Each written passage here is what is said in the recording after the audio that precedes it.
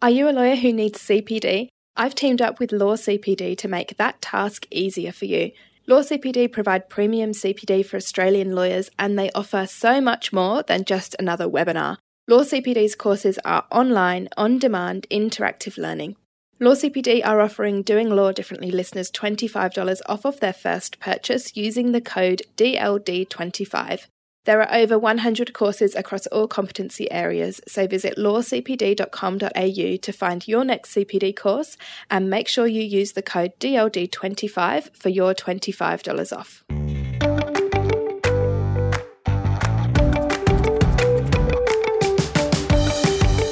You're listening to Doing Law Differently. Join me, Lucy Dickens, as I explore how the world's most progressive legal service providers are doing law differently. Hello, welcome back. You're listening to the Doing Law Differently podcast, and I'm your host, Lucy Dickens. My guest today is someone who has had a huge impact on the work that I do and the work that we do in the law firm where I work, Berman & Ryde, and that's Jordan Furlong, who is the principal at Law 21, based in Ottawa, Canada.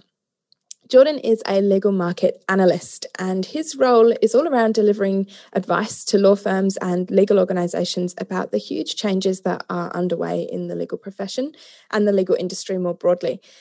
He gives presentations all throughout the world about the future of law, but also about kind of the now of law. So what is it that's happening right now, and what should law firms be doing about it? He's the author of one of my favourite books about the legal profession, and that's Law is a Buyer's Market, Building a Client-First Law Firm.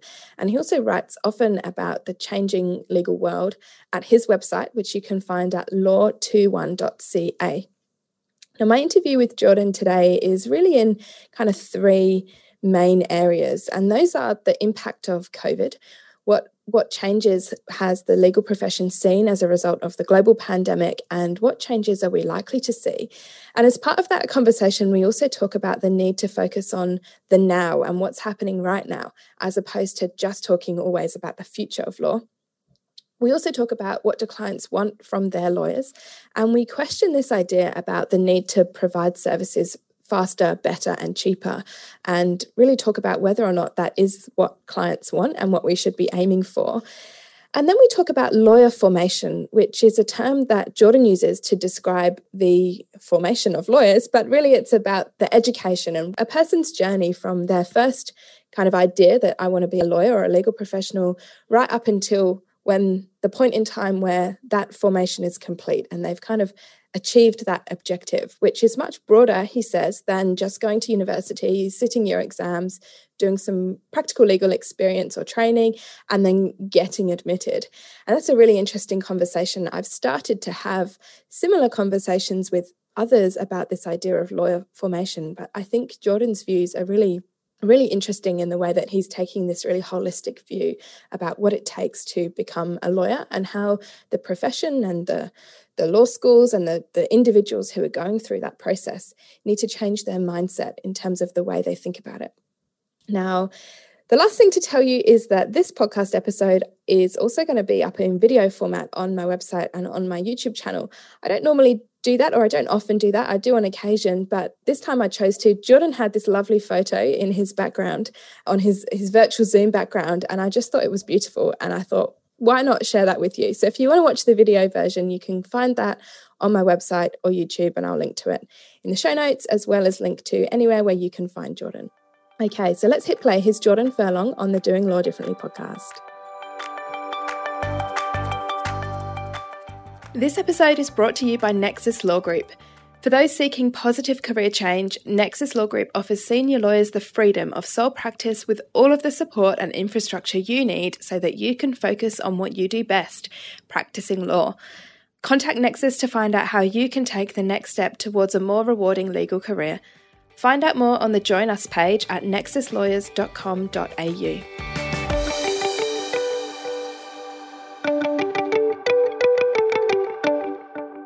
Hello, Jordan. Thank you for joining me on the podcast.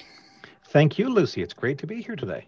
I'm very pleased that you've given us your evening. Again, this is the second time you've given up your evening for me because you joined me quite recently on the launch of my new book, It's Time to Do Law Differently, and you spoke there and you gave me your evening then as well. So thank you. Well, it's my pleasure. This way, I'm not actually taking my son to hockey practice tonight, so it actually works out pretty well. Oh, don't blame me for that. Well, don't tell him I'm responsible for that. Glad it works for you, though. That's good. And you're not out in the cold, so. Exactly. All good.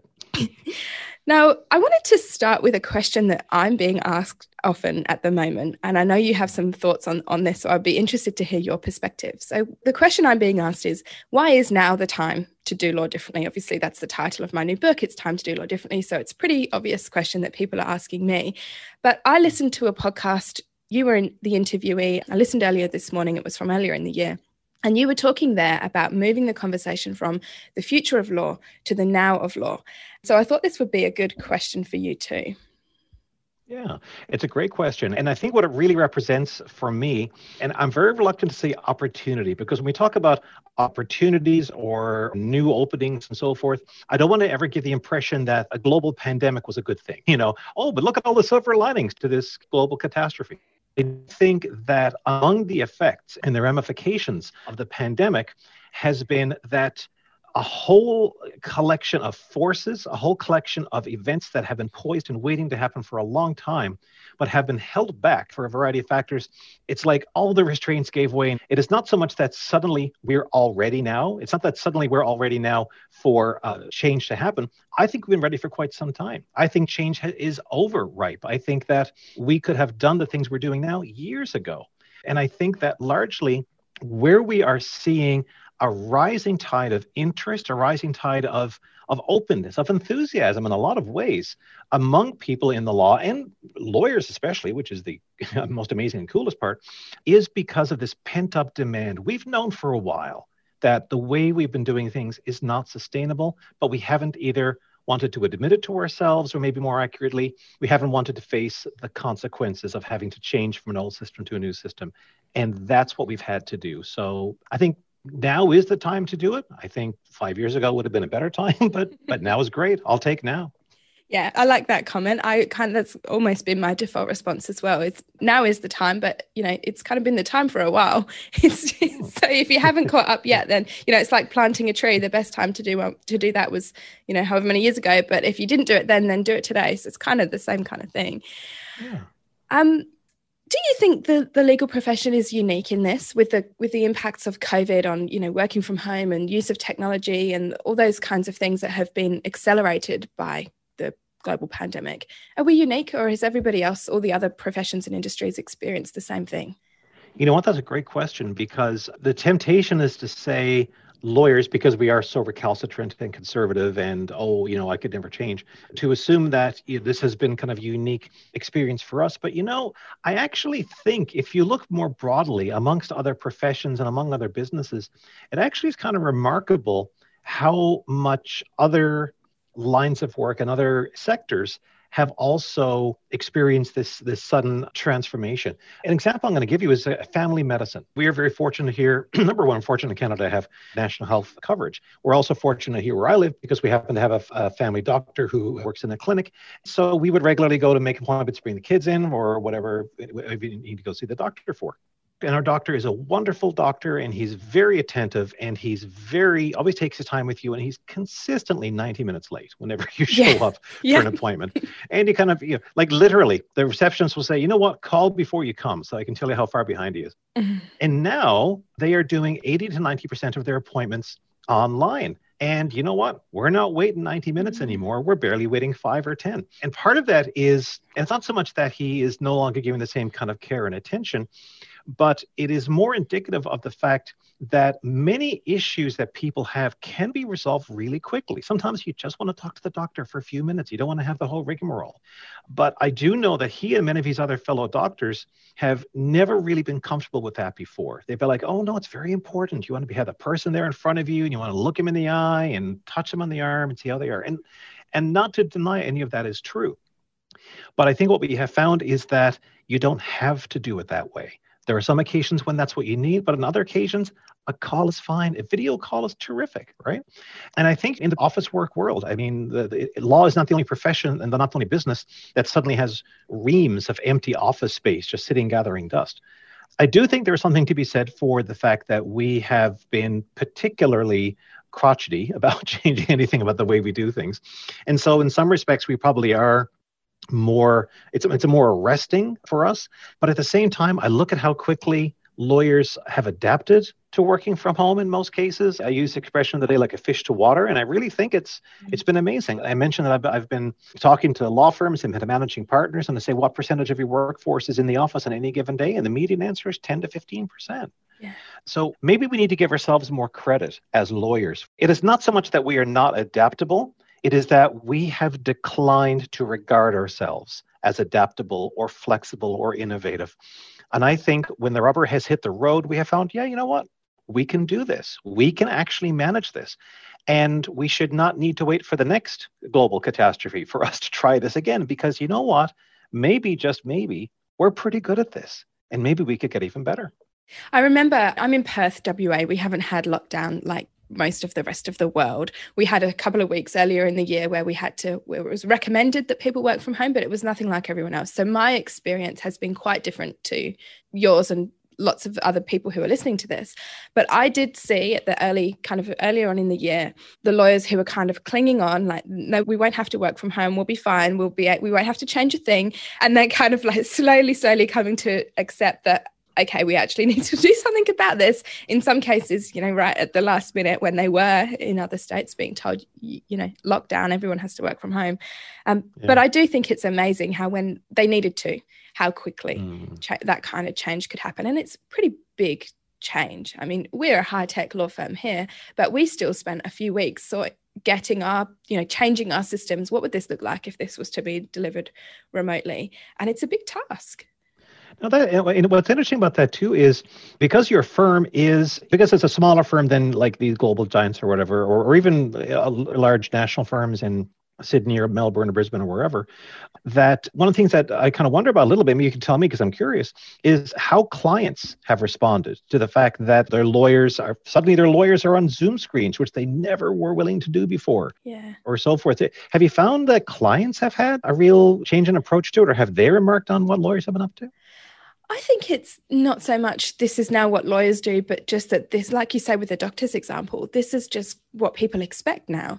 And we were interviewing for a job the other week and someone was sick and he said, can we do the interview by Zoom? And I had a call with a client, a couple of weeks ago. Normally they would have come in, it would have been a 2-hour drive. And they said, can we just do this by phone?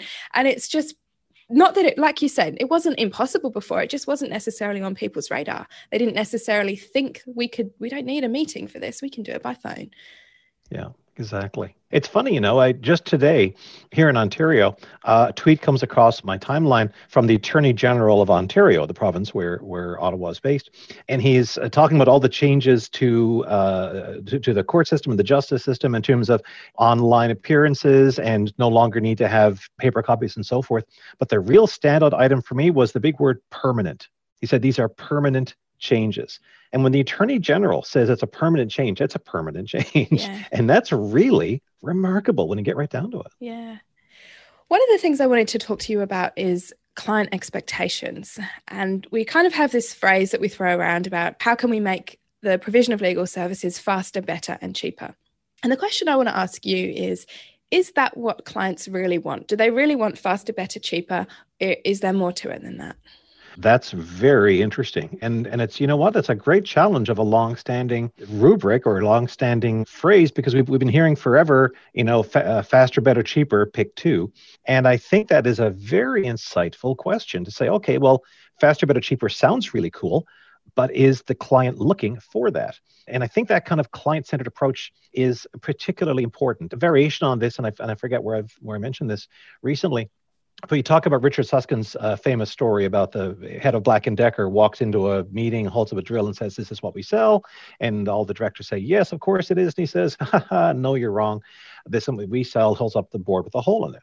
And that itself, that was and remains, I think, a very insightful observation.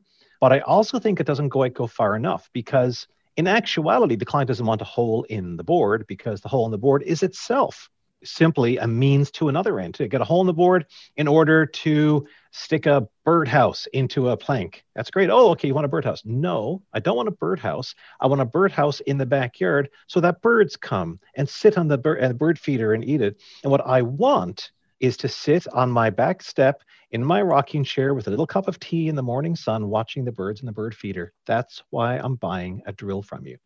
And I think digging down, drilling down, if you will, that way is really important. So yeah, I think it's a very good question. I think better, faster, cheaper is important to, and I don't mean to minimize them by saying it's small, but to a small group of clients, primarily in the corporate or institutional sector, and primarily in those institutional environments where data and tracking of metrics and every last penny and pound is watched very closely. And for them, it's like, I need really good legal services because they've got to be effective, but I'm also under a lot of pressure to reduce my costs. But I also need to get this thing done quickly because I'm being measured on my turnaround and my data and all sorts of different categories. And so, yeah, I need that. That's great. However, a person who is going through a divorce and having to deal with this horrible event in their lives, the derailing of all their hopes and their dreams, better, faster, cheaper is of limited interest to them. Again, what do they want? What's the birdhouse for them, right?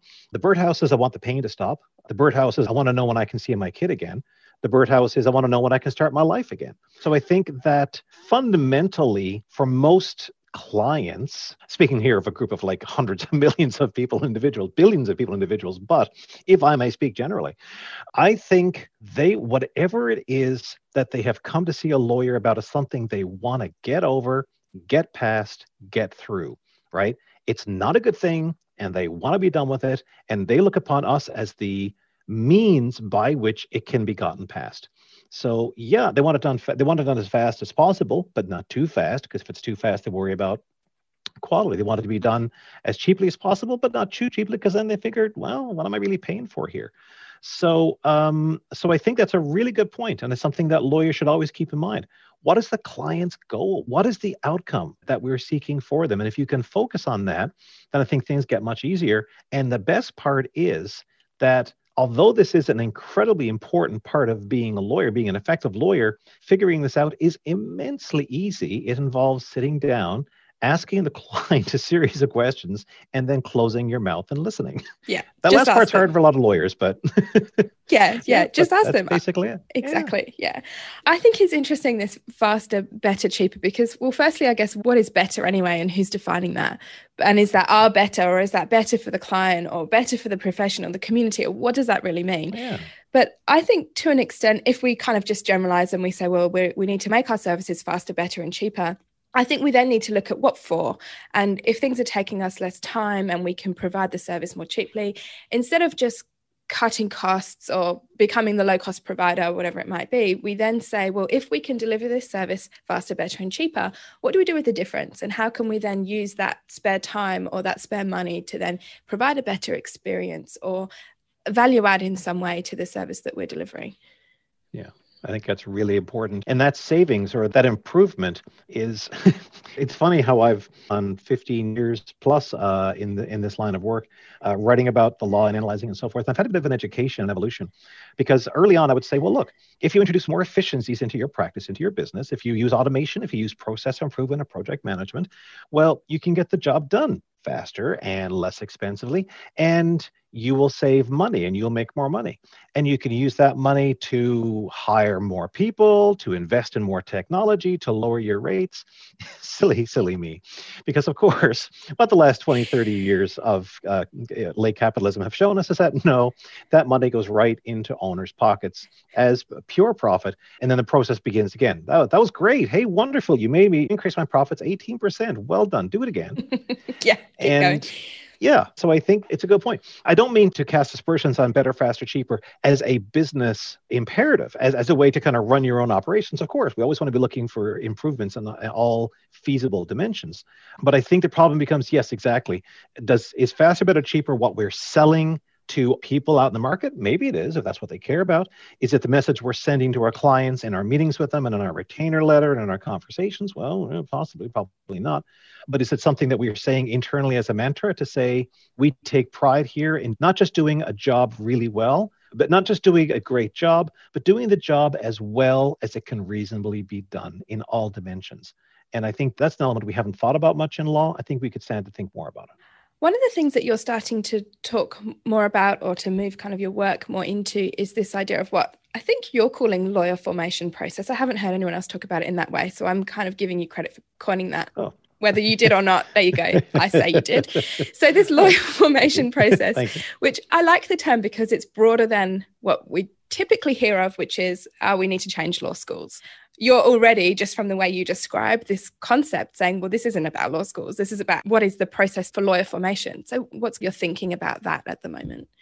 Thanks. Yeah, it's interesting. And I don't know that I can take credit for coining it. I will say that when I first began writing about lawyer formation, I actually Googled the topic, Googled the subject, like in, quotes, because I said, okay, well, I need to source this, right? And find out. I was like, okay, I don't think hardly anybody's talking about this. Okay, cool. I'll run with it.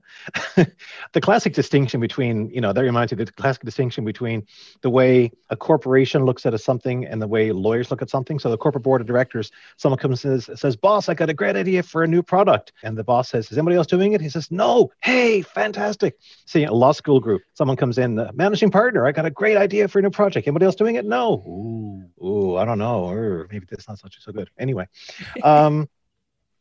So for me, lawyer formation is a term that I developed because I wanted to find a way to describe what seemed to me to be the full spectrum or the arc by which a person starts from. You can go back almost as far as you want, but from almost the first day they think, law. Oh, okay, that's something, right? The first day they think about being a lawyer, or maybe if we want to be more practical terms, maybe the process when they start applying to law school, or in those jurisdictions where law school is not necessary, they start the entry process.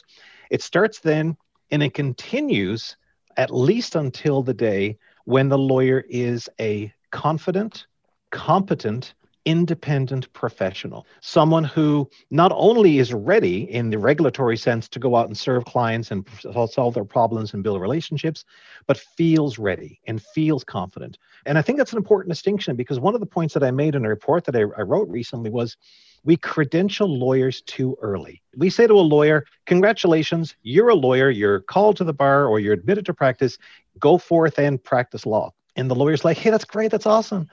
I don't know what I'm doing, and it's not even imposter syndrome, right? Imposter syndrome is I'm qualified, but I don't really feel like it. This is actually, you're just really not qualified to do more than the absolute essential things that the bar admission course taught you to do. So lawyer formation is about rethinking, reconfiguring, and rebuilding this entire process and say, what are we trying to accomplish? We want to bring a person, a human being, from where I'd like to be a lawyer to I'm a lawyer and I'm ready to roll and I'm ready to do all these things, because the process that we have in place is very fragmented, it's very fractured, and it's not centered on the person themselves. The way I described it was, it's like a bucket brigade. Law school gets you, okay, we'll just sign you for 3 years.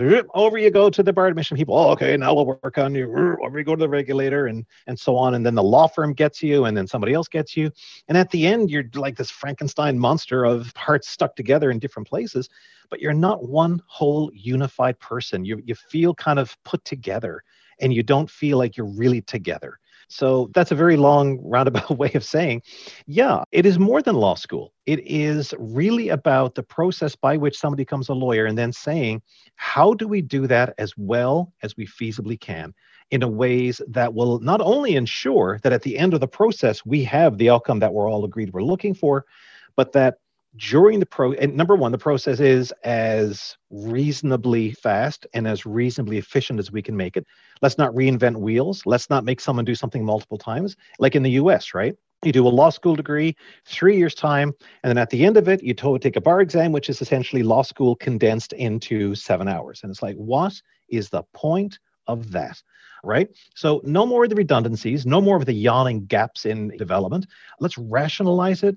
Let's make it smooth. Let's make it unified, unitary, and focused on the individual. Human-centered lawyer development, human-centered lawyer formation. That's what I would like to see more. The point you've mentioned about the mindset around, okay, I'm a lawyer, or the difference between getting a practicing certificate and then feeling like you're competent and able to act in that professional capacity. I remember that feeling. I remember the point where I remember having a conversation with my boss, Michael, saying, I've been working in this business for a while and I've been admitted for a while, but something's changed in me now and I feel different and I feel that responsibility and I get it and I kind of see things in a different way.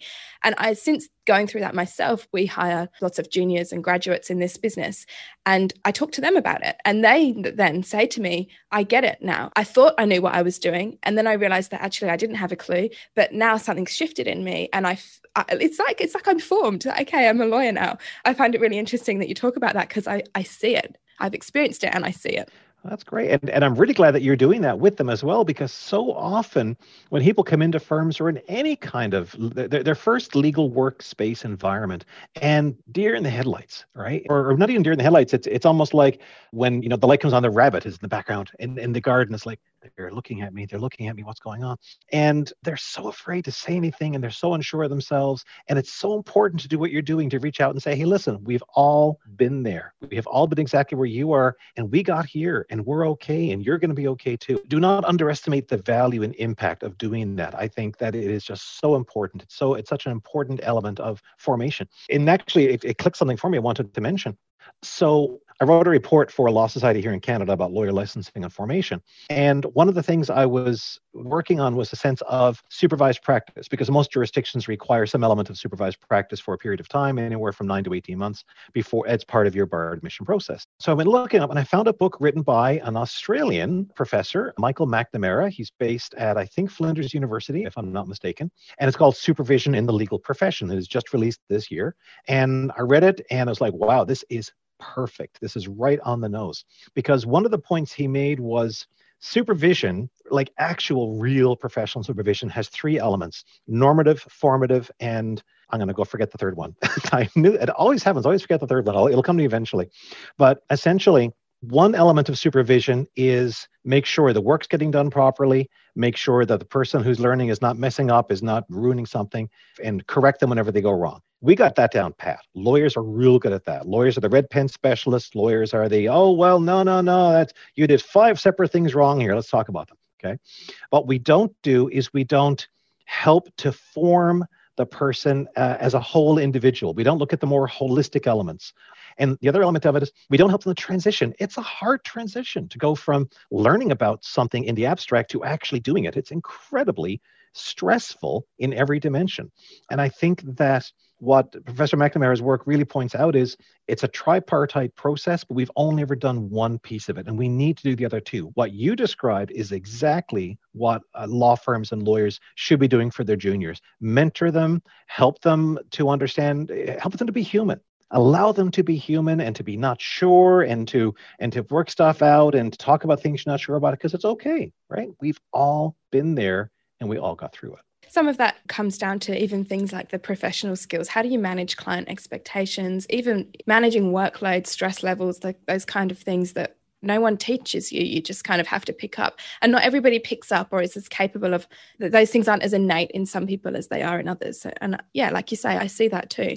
One of the other aspects of lawyer formation, to use your term, is the business skills, the skills necessary to run a business, because law firms are businesses. And I think this is something that law schools or College of Law or kind of that, the formation process needs to have more of an emphasis on. But the question I have, and I don't know the answer to this yet, is are students ready for this at the time when they're studying? Do they really understand or comprehend the need to have this broader skill set? Or maybe that's our job, to teach them that you do need to have this broader skill set. I don't know. It's a really good question. I think that within the traditional law school experience, it's extremely hard to introduce an element of business skills and not even the running of a business, because not every new graduate's going to go and run a business or even work in a business environment, but to learn the other elements of professional existence, which, you know, client relations and collaboration and communication and so forth. And again, earlier in this business, I probably would have said, yeah, absolutely, law school should be teaching these sorts of issues and presenting them. But no, I'm not so sure, to be honest with you. I think law schools are what they are. It's fine to say, well, law schools should be teaching A, B, C, D, E, and F. And it's like, well, then it's not going to be a law school anymore. It's going to be something different. And maybe we should go out there and invent or develop or incentivize the development of something completely different, a complete legal professional training academy. Sure, that's fine. It's going to take about 10, 15 years to get there and a lot of money, but sure, you know, fill your boots. But I think that likelier is, and by no means am I saying the traditional legal education is the bee's knees, because it's not. It really should be different in a lot of ways. But the business skills and the exposure to being able to either run a practice or relate to clients or to deliver on expectations, all these sorts of things that are expected of us in the working world, no matter what we're doing. For me, fundamentally, that is something that, although it should begin in very broad strokes in law school, it has to be the lawyer licensing process where that matters, because it is a regulator's job fundamentally to make sure that the lawyers that they license to practice law can do so in a manner that is competent from the perspective of the person who is receiving those services, which comes down to communication, which comes down to confidentiality and reliability of appearance and all these sorts of things. I don't have this fully formed yet, but I'm toying with this idea of saying, where the entire lawyer formation process should begin? It shouldn't be in law school. We talk about you do 3 years of law school, then you do supervised practice experience, then you graduate. I'm saying, do the practice thing first. Before your first day of law school, spend a month or 2 months or 3 months in a law firm environment, shadow a lawyer, follow that person around, watch what they're doing, see all the ways in which a lawyer takes place. And then with that experiential grounding, then go into law school and start learning about this stuff. And it's going to make more sense, right? Just like it's easier to visualize. If you're an architect, it's easier to visualize what the finished house is going to look like if you've actually seen a house being built. Yeah, exactly. And then go in and start developing what plans would look like. So we don't have to be that extreme necessarily. It could be that maybe you've got a month or 2 months of absolute essential legal principles, right? Like a law school boiled down to a month, which, again, if the Americans could do it in a bar exam, we can do it too. But I think that kind of approach is what we want to think about, a more integrative approach to say, let's learn both the principles. I don't want to say theory, because it's not theory, the principles and the fundamental legal knowledge and the process of reasoning at the same time as we learn what it's like to greet a client who's in distress, what it's like to document all the work that you've done for billing purposes, or whatever the case might be. I think that's maybe a better approach for us to consider. Yeah, and that's what we do at this firm. This firm has a law clerkship program where we hire law students to come and work here on a permanent part-time basis while they study, they finish their degree. And we see that, right? So we see, and I did this is how I started my career. I was doing at work what I was learning about in lectures. And so I could see how this theory of law applied in real life. And I think doing that gives you a different perspective. But I guess my perspective on your idea is that they don't need to be piecemeal. We don't need to do university and then some months in a law firm and then go back to uni. I think we could do them side by side, and that would provide for a really integrated lawyer formation process. But that requires law firms to be willing to invest in their staff, because it is an investment and it's a business expense when you're hiring people to do in that kind of role. Well, but you hit the nail on the head right there, right? Because you talk about paradigm shifts are so rare. Right? True paradigm shifts are so rare, and they're really hard to do because, as you know, a paradigm shift is when suddenly all of your thinking about an issue just flips around. It's like, oh, I've never thought about it that way before. Yeah. When I'm talking to law firms and I talk about brand new lawyers and associates, and I start talking to them not as a source of profit, but as a source of loss. It is really like they're looking at me. I don't know what language you're speaking. It sounds like English, but right? Because again, you stop and you think about it. You're a first-year associate at your average mid-sized to large firm. And the expectation is that you're going to bill about 1,000, 1,500, if you're in a crazy big firm, 2,000 hours of work, right? Not just actually work where you're going to bill it to clients in your first year as a lawyer.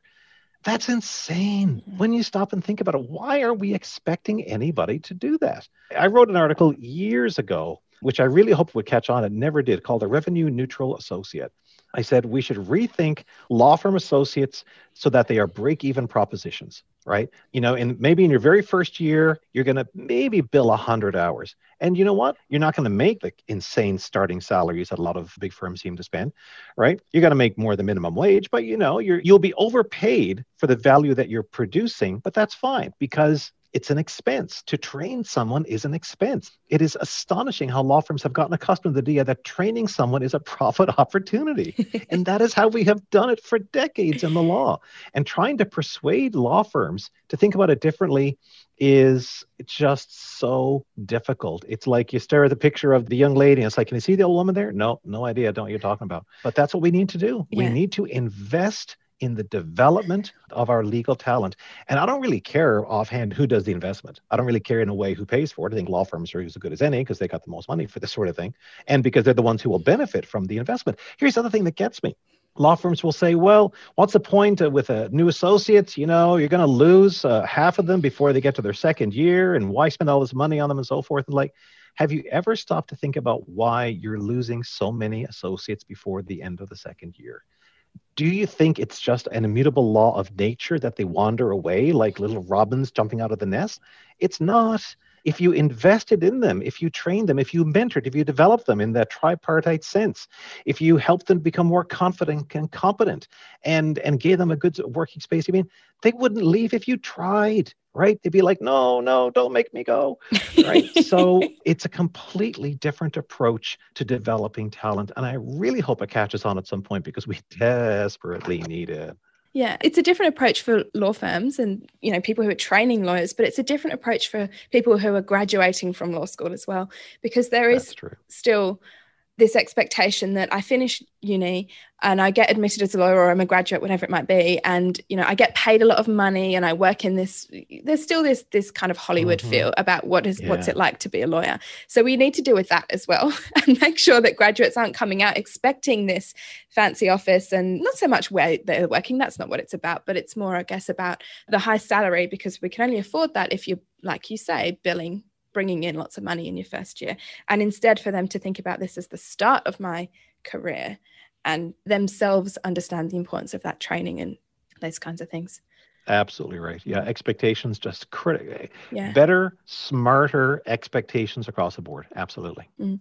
The question that I like to finish these podcast interviews on feels like a bit of an odd question because I feel like you've been giving us this throughout the whole interview, but let's just go with it anyway. The question is, what advice would you give to someone who wants to do law differently? That's a good one. Because again, where to begin? For me, before you start reading resources and materials, such as your excellent book, or talk to the people and the innovators and people who have blazed this trail themselves, and before you've kind of investigated what are the ways in which, you know, law could be done in some kind of different way, all of which are important and necessary, but I feel like they're later down the road. For me, it starts in here and it starts down here. What is your purpose as a lawyer? What do you want to accomplish? Or put it in the bluntest terms possible, why are you here? Because in a way, every day, the market is asking that question of every lawyer, right? Why are you here? Right? Because the market doesn't want you there. That's one of the great insights I got from Seth Godin years ago. The market wants you to fail. The market is headwinds, and the market will be perfectly happy if you peel away and go somewhere else.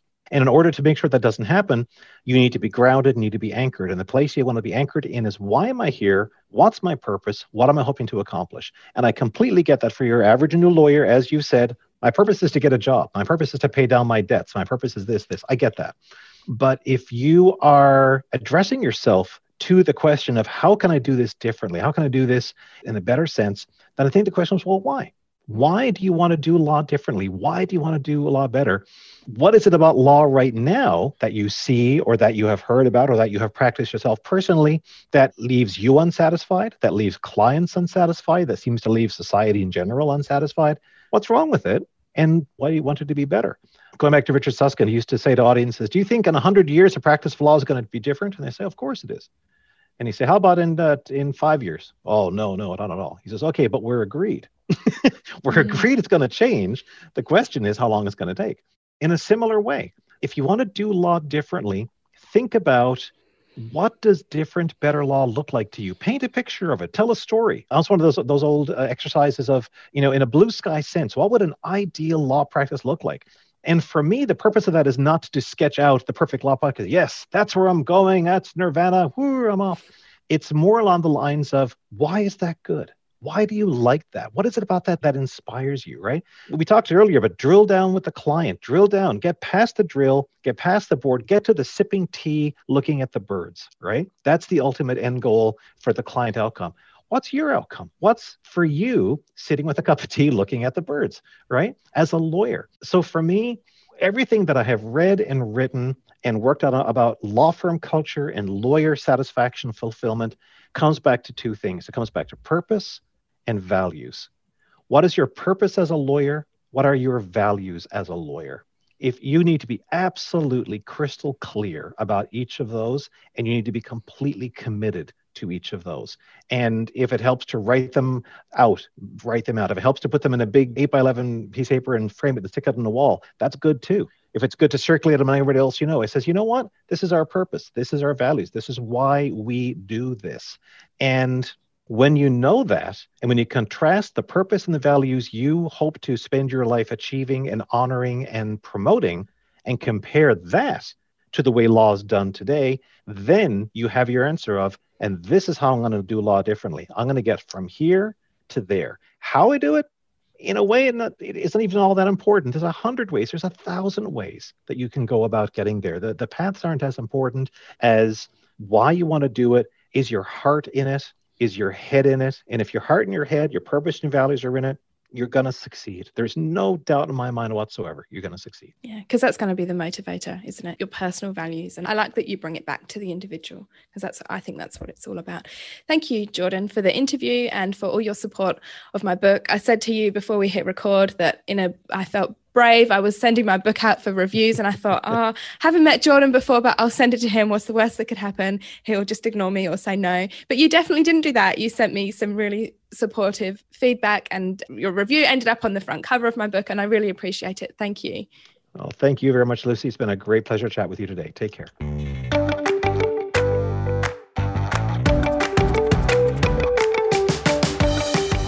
That's all for today's episode of the Doing Law Differently podcast. Thank you so much for listening. If you want to do law differently and you're looking for some guidance and inspiration to help you along the way, then get your hands on my book. It's Time to Do Law Differently: How to Reshape Your Firm and Regain Your Life.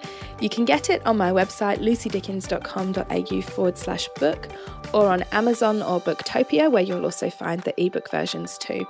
Don't forget to leave a rating and review if you enjoy the podcast, and be sure to tell your friends and let other people know too. Thanks for listening. I'll see you next week.